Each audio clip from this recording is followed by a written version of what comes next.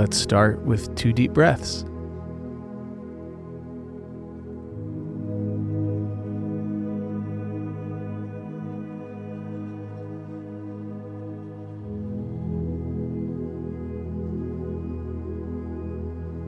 Our passages for today. Luke chapter 1, verses 76 through 79. And you, child, also will be called the prophet of the Most High. For you will go on before the Lord to prepare his ways, to give his people the knowledge of salvation by the forgiveness of their sins.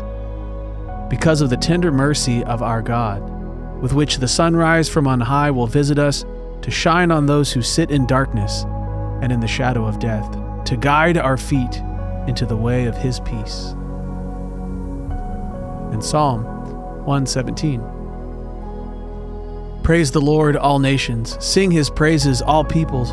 For his mercy towards us is great, and the truth of the Lord is everlasting. Praise to the Lord. And Ephesians chapter 3, 17 through 19.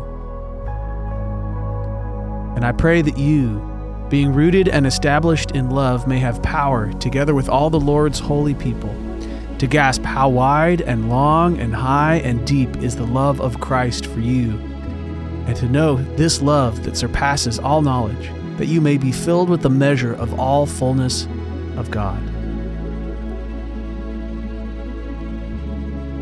Imagine Jesus saying to you, I have a plan for you.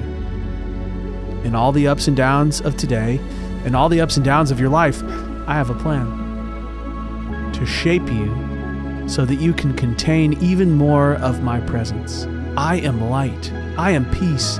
I am that which satisfies all hunger. I am mercy. I am love. There may be limits to almost everything else in the created universe, limits to the length of a song, or the length of a day, or the length of your life. But there are no limits to my love. So come and see how wide, how long, how high, how deep my love is. Walk with me. Praise me today. Abide with me. I want to abide with you, in your heart.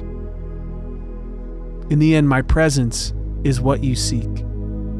So let me work on you. Let me shape you into what I've designed you to be, the person I created you to become.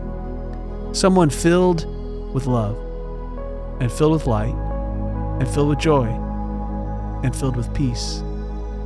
Someone full of my Spirit, filled to the measure of all the fullness of God. Walk with me today. Grace and peace to you this Christmas.